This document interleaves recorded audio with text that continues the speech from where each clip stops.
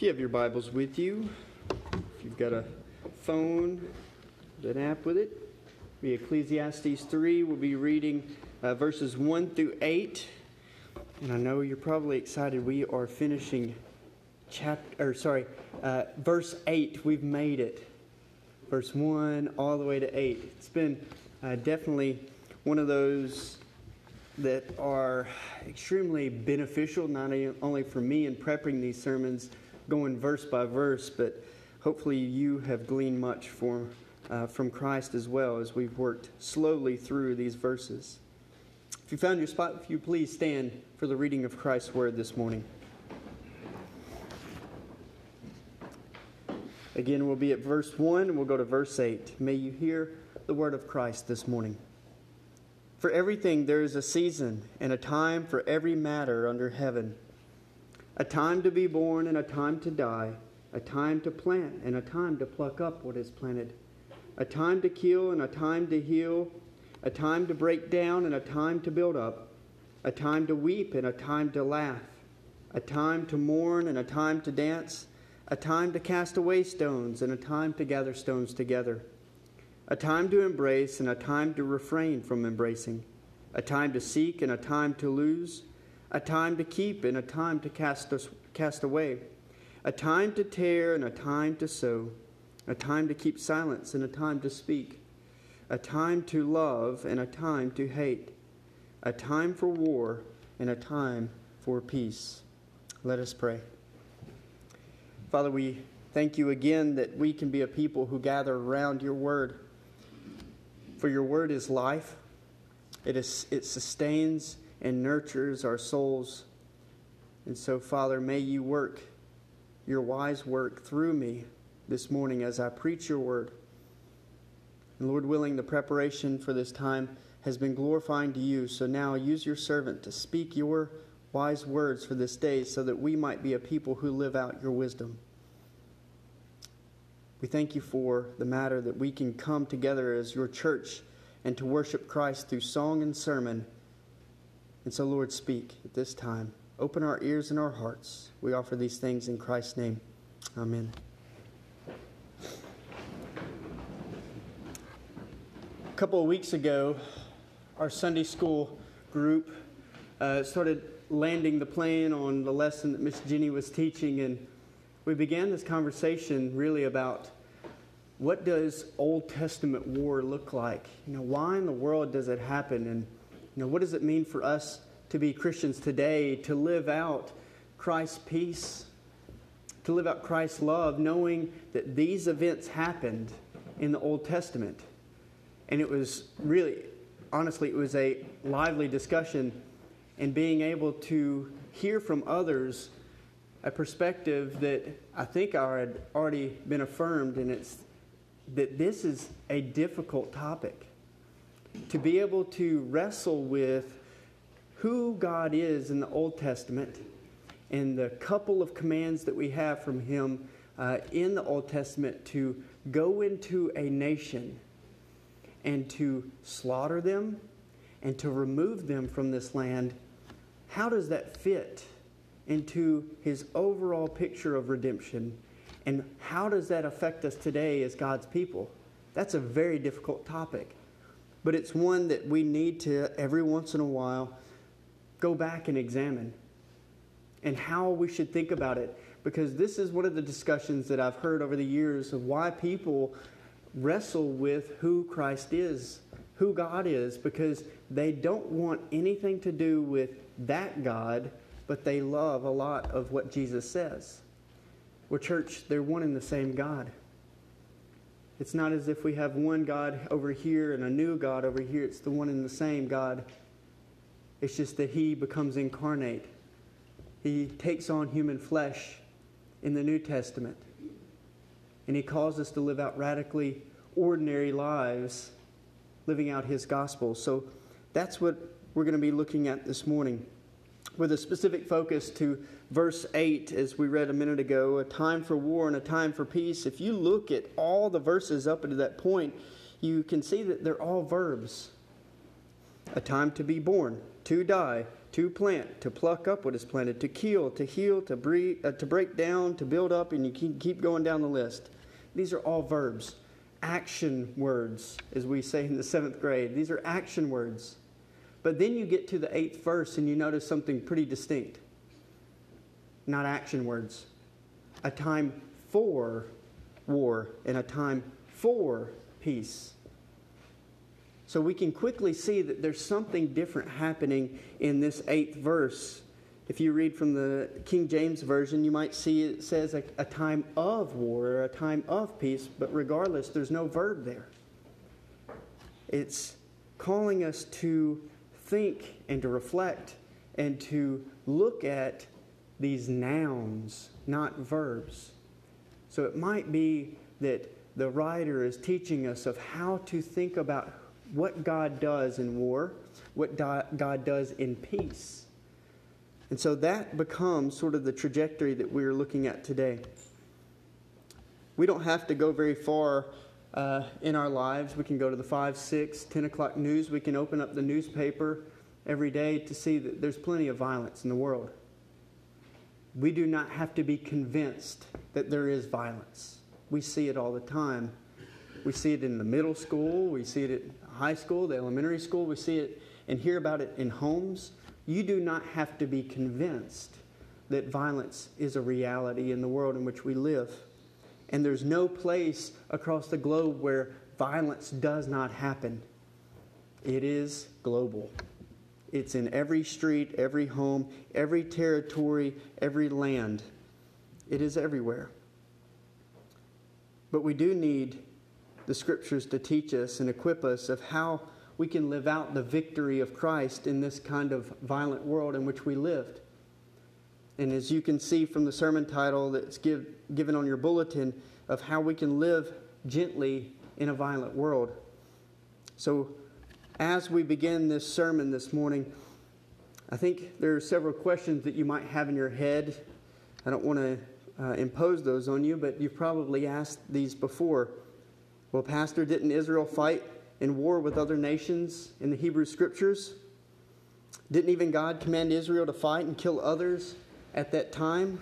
Or maybe, even lastly, what prevents the church today from acting out this same type of violence? I'm glad you've asked such great questions, because we're going to be looking at them this morning. But before I begin answering some of these questions as we see in the Scriptures, let me take a few minutes to be extremely clear about some points that have to be addressed and talked about. The first is that the Old Testament, hear me out, the Old Testament does not depict an angry, an evil, or war-bent God, whereas the New Testament displays a loving, gentle, and generous God. We do not have two different gods, church. This is probably one of the greatest misreadings of the Old Testament. No doubt one of the greatest misreadings of the Old Testament, because you can go to those times where God commands war, like in the book of Deuteronomy and the book of Joshua, or even possible times where there seems to be war in the prophets. Those aren't two different gods. You don't have an angry, evil God over here and a loving, gentle God over here in the New Testament.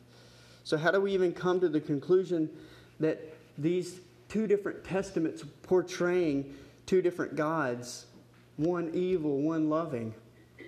As I've seen over the years, there's a couple of reasons. There are many, but there are a couple of reasons why we even get to that conclusion that there are two different gods. First, generally speaking, the American church has never been taught how to read the Old Testament. Generally speaking. And don't hear me as condemning the American church. That's not what I'm doing. It's just that they've never been taught how to read closely and clearly to what's going on. And you know the prime reason why they haven't been taught that? Because, secondly, of people like me, pastors, we have not equipped you, and I am sorry for that. We have not equipped you well to read the Old Testament with precision. But hopefully we can put both of those aside today and address a very difficult topic such as Old Testament war and what it means to live gently as a Christian. that hopefully I can give you tips and tools to be able to read these parts of Scripture well and to understand what is happening so that we can answer very difficult questions for those who might be asking around us. And the last point I need to make is that as Paul reminds Timothy that all of Scripture is God-breathed. All of it. Not some, not those other parts, and just these over here. He makes it very clear. All of Scripture is God-breathed. It is all inspired. And if that is the case, then even those very difficult passages about war and the commands of war matter, and they are a part of the Scriptures themselves. So now, with that said, let's address these questions that we asked a few minutes ago. And hopefully I can equip you to read the Old Testament with more precision and clarity. The first question, and if I could remind us, was this: didn't Israel fight in war with other countries and nations in the Hebrew Scriptures? No doubt. We can't overlook that. When some read the very difficult text in the Old Testament that you find in Deuteronomy and Joshua, God commands Israel to fight and to clear out a people from their promised land. Some will see this fighting as a, quote, holy war. You might hear holy war and you might think of the Muslim term jihad. Well, let me just go ahead and be very, very clear. Holy war is not what's happening in the Old Testament. It is not jihad. That is a term that is very much located in the Muslim religion itself, and it is not something that we can carry from the Muslim religion and read into our Old Testament text. That is not holy war. And so we need to be very careful about how we even speak of what type of war is being presented in the Old Testament. You can actually go to a few scholars who introduce this term jihad and holy war and try to read the Old Testament in that way. One book in particular that greatly influenced scholarship, but also many pastors across the globe for the past 100 years, 117 years to be exact, was by a man by the name of Frederick Schwally in his 1901 book, The Holy War in Ancient Israel. And so right there, we immediately see the holy war in ancient Israel. But Schwally makes a very big mistake once it comes to studying any religion. You must be very careful in borrowing one religion's term in order to understand another religion. We can't do that. It typically causes many issues. For instance, jihad usually had two goals, twin goals in the Muslim faith: the conversion of non-Muslim individuals and the imposing of taxes on this non-Muslim people. The reality is that we don't see either one of those in the Old Testament. You don't have Israel trying to conquer this land to impose a religion on them, and secondly, impose taxes on a people. That's not what you have. So it is most certainly not jihad. And if I can make one more clarification, there is a far difference between what we refer to as classical Islam and radical Islam. Far different. Classical Islam does not teach jihad as this aggressive military stance. Radical Islam does. So classical Islam sees jihad as a spiritual defense that one has, and whereby somebody is spiritually trying to renew themselves before Allah, their God.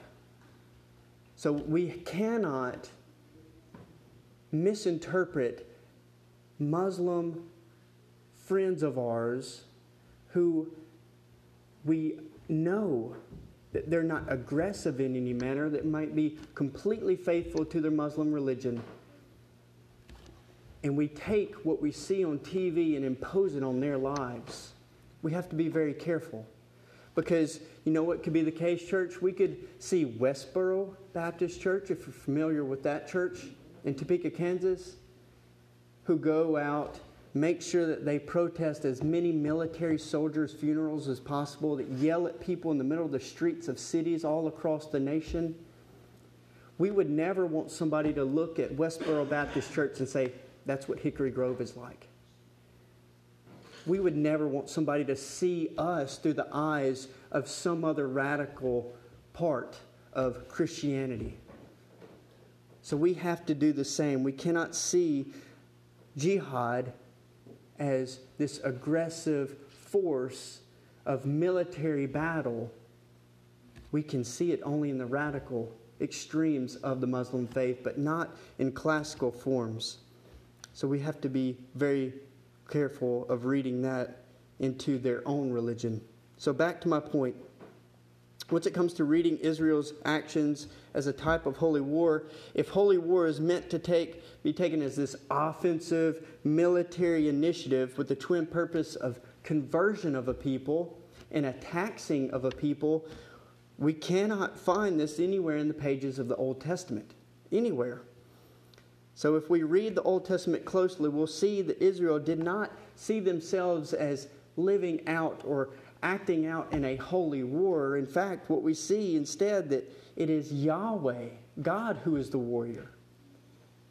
He is the one fighting on their behalf. And you see this in Psalm 18:21, Psalm 46:65. You see it in Lamentations 1 and 2. You see it all across the Scriptures, the Old Testament, where Yahweh is the warrior who gets involved in war, and He's the one who renders it holy. It's not the people who are fighting on behalf of God. God is fighting on behalf of the people. So God, who alone is holy, is willing to participate in what is profane and wicked in order to bring about what is good. Second, Yahweh does command the Israelites to fight and kill thousands of Canaanites. We cannot overlook this, church. In order to establish His redemptive purposes for the world. But we need to clarify the type of command. And this is a big point I want to make this morning. The type of command that Yahweh gives to Israel. And secondly, we need to figure out who these Canaanites were. This is sort of the heart of the message this morning. What type of command that Yahweh gives? And secondly, who were these Canaanites? First, the command that Yahweh gives to Israel is what we call an occasional command. An occasional command is a very specific order given to a historical and particular people at a certain time. I think you can hear the specifics of that. Certain people, specific time, specific place. That's an occasional command. It fits into that time and that place for that particular reason. So when Israel is not permitted or allowed to fight against other nations, which Yahweh tells them, you cannot fight against all these other nations as you're going into this promised land. You cannot fight against Moab, Ammon, and Edom. You can't. There's only one particular people, and that's the Canaanites, Amorites. No one else. So this warring was restricted to the land of Canaan itself. We cannot apply the commands of war as warrant and justification for us to drive out other nations and peoples. I'll get to this to the last part of the sermon, but what I'm trying to stress here is that an occasional command is utterly unique and unrepeatable. You don't see it again in the Old Testament. It was for a specific time and place, and that's it. Now that we've clarified what type of command, we need to figure out who are these Canaanites and Amorites. Canaanites and Amorites, contrary to some might think, were not an innocent people. In fact, when God first meets with Abraham in Genesis 15 and 17, here's what He tells to Abraham. You will return, your people will return in the 4th generation and come back to this place. And the sin of the Amorites will be full and have reached its complete measure. What does this mean? Once it comes to understand this full and complete measure, we have to realize first that he says in future generations, 4 generations from now, that God will wait until the sins of these people are full. Well, you need to think of a container that is being filled with whatever its contents are. And then that container continues to get fuller and fuller and fuller to the point eventually that it spills out over the container itself.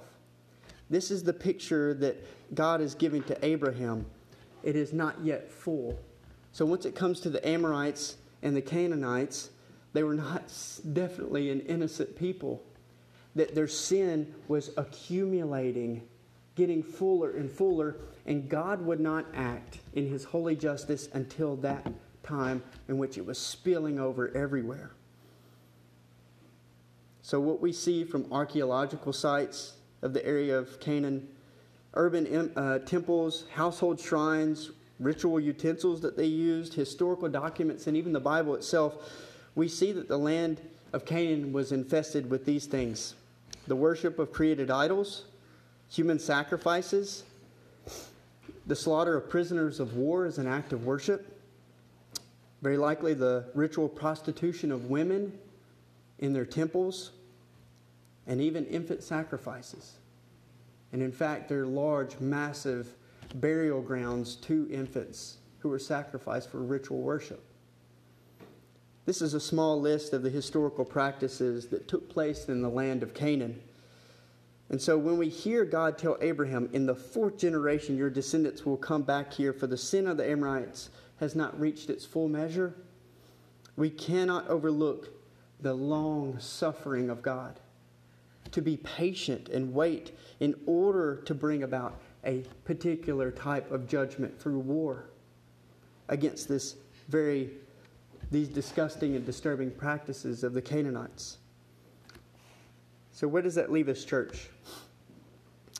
Some final thoughts before I give us a few applications. First, certain Old Testament texts that we find in the book of Joshua, for example, do state that God commanded Joshua to carry out the slaughter of a people. We cannot overlook it. We cannot be naive and say that it never happened. We have to be able to address it. But that by itself, the command of war, is not biblical warrant and justification for us to think that we can do this today. It's an occasional command for that time and that place for a particular reason. As John Piper has said it best, as the Church of Jesus Christ, we may not imitate Israel here. The church is not God's instrument of judgment in the world. It is his instrument of spreading the gospel and reformation. As the church, we have no ethnic or geographic or political identity. We are aliens and exiles. God's dealing with Israel was unique in redemptive history. He chose them and ruled them as a demonstration of his holiness and justice in electing grace among the nations. And to the church, he says this: my kingdom is not of this world. If it were, my servants would come fighting. Which this means, second, that we as God's church must be very careful in how we are interpreting and reading the Old Testament.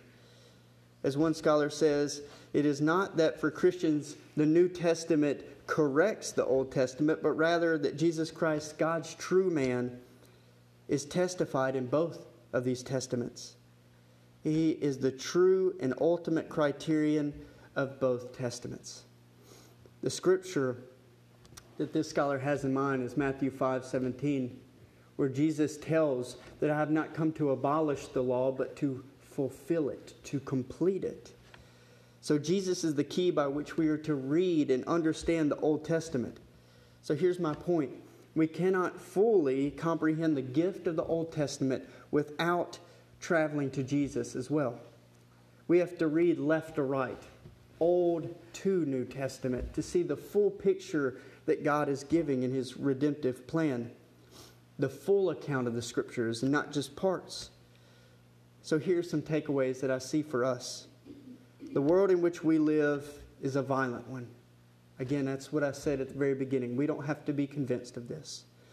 We see the Daily Globe over the news programs that we watch, the newspapers that we read, the social media that we look at, we see plenty of political scandals, racial injustices, financial corruptions of corporations, fatherless homes. We see plenty of crime rates soaring, and we could keep going down the list of the violence we see. Jesus then isn't only the key to knowing how to read and understand the Old Testament, but He is also the way by which we are to model our lives. We are to imitate Him, as Paul tells us. So through the violence of even the Roman crucifixion, the Father redeems the sins of the world through the gentle obedience of His beloved Son. As we're reminded by Jesus Himself, the cross isn't just an act of justification for sinners, whereby the sins of us are paid in full through His death, but also the cross is a pattern, a paradigm by which we are to live our daily lives. Take up your cross and follow me, He invites us, right? Each of us needs to wrestle with this question. How then can the Spirit shape our hearts in Christ's own gentle obedience? We need to wrestle with that question. And secondly, another takeaway is this. We're all broken human beings, just like everyone else, which means we have enemies, we have conflicts, we have wars with others. Since Christ's death on the cross is the disarming of all violence itself, we are made friends with the Father. Then we can imitate and mimic Christ's life and Christ's cross as well. So let us end this morning with the words of Paul as he writes to the Roman church. Bless those who persecute you. Bless and do not curse them. Live in harmony with others. Do not be haughty, but associate with the lowly. Never be wise in your own right. Repay no one evil for evil, but give thought to do what is honorable in all the sight. If possible, as far as it depends on you, live peaceably with all. Behold, beloved, never avenge yourselves ever, but leave it to the wrath of God. For it is written, vengeance is mine, I will repay, says the Lord. To the contrary, if your enemy is hungry, feed him. If he is thirsty, give him something to drink. For by so doing you will heap burning coals on his head. Do not be overcome by evil, or even overcome evil, but rather may you overcome evil with good. So once it comes to the invitation this morning, church, we are to be a people who live gently in a violent world. And as we said this morning in our Sunday school time, if there's one thing that the world needs is more joy. The world needs to see rejoicing. The world needs to see gentleness, a gentle obedience that we see in Christ. But also the other end of the conversation is, if you want to know what it means to follow Christ, I would love to talk to you about this in a few minutes. Because what we find in the person of Christ is the gentle obedience, but also the holy love of God in His Son, where He takes on our wrath, the wrath that was deserved for us, and yet Jesus steps in the way and takes up that wrath and completes it, takes it to the tomb. But on the third day, He rises and defeats that death and that sin. He took the death that we rightly deserved. And I'm willing to bet that Christ is stirring some hearts and to profess that faith, that Christ is perfect in His sacrifice, and I want to learn more about what it means to follow after Him. I would love to talk to you. But at the same time, we need to understand that the wrath that God has reserved for us has been taken up in its completed whole in the person of Christ. And that should lead us to joy and celebration that we didn't deserve. We deserve so much hell, but yet God took it on Himself instead. So may we be a people of joy and gentleness this week. Let us pray. Father, we thank you for the reminder that Christ is our joy, that Christ is the perfect sacrifice for our sins, that the conversations of Old Testament war are not easy. But may we be reminded that you are a God who establishes His purposes for holy justice and holy love. And may that always be in the forefront of our minds. That your ways are above and beyond what we can truly comprehend. And so, Lord, as we continue to discern of how to live out this holy obedience and this holy love before others, may you give us much wisdom, because we need it. As your people, we are always trying to figure out how my Christ fits into this situation in this moment. So, by your Spirit, give us wisdom and insight. And may we be prepared as a people to offer the world a gentle justice, a gentle obedience, so that when they look at us, they see Christ. Because the world truly longs for a community in which they are accepted. But at the same time, where we can be a people who point them to the God who loves them and who is willing to die for them. And so, Lord, may we be that people this week as we live out Christ's redemption before others. We offer these things in Christ's name. Amen.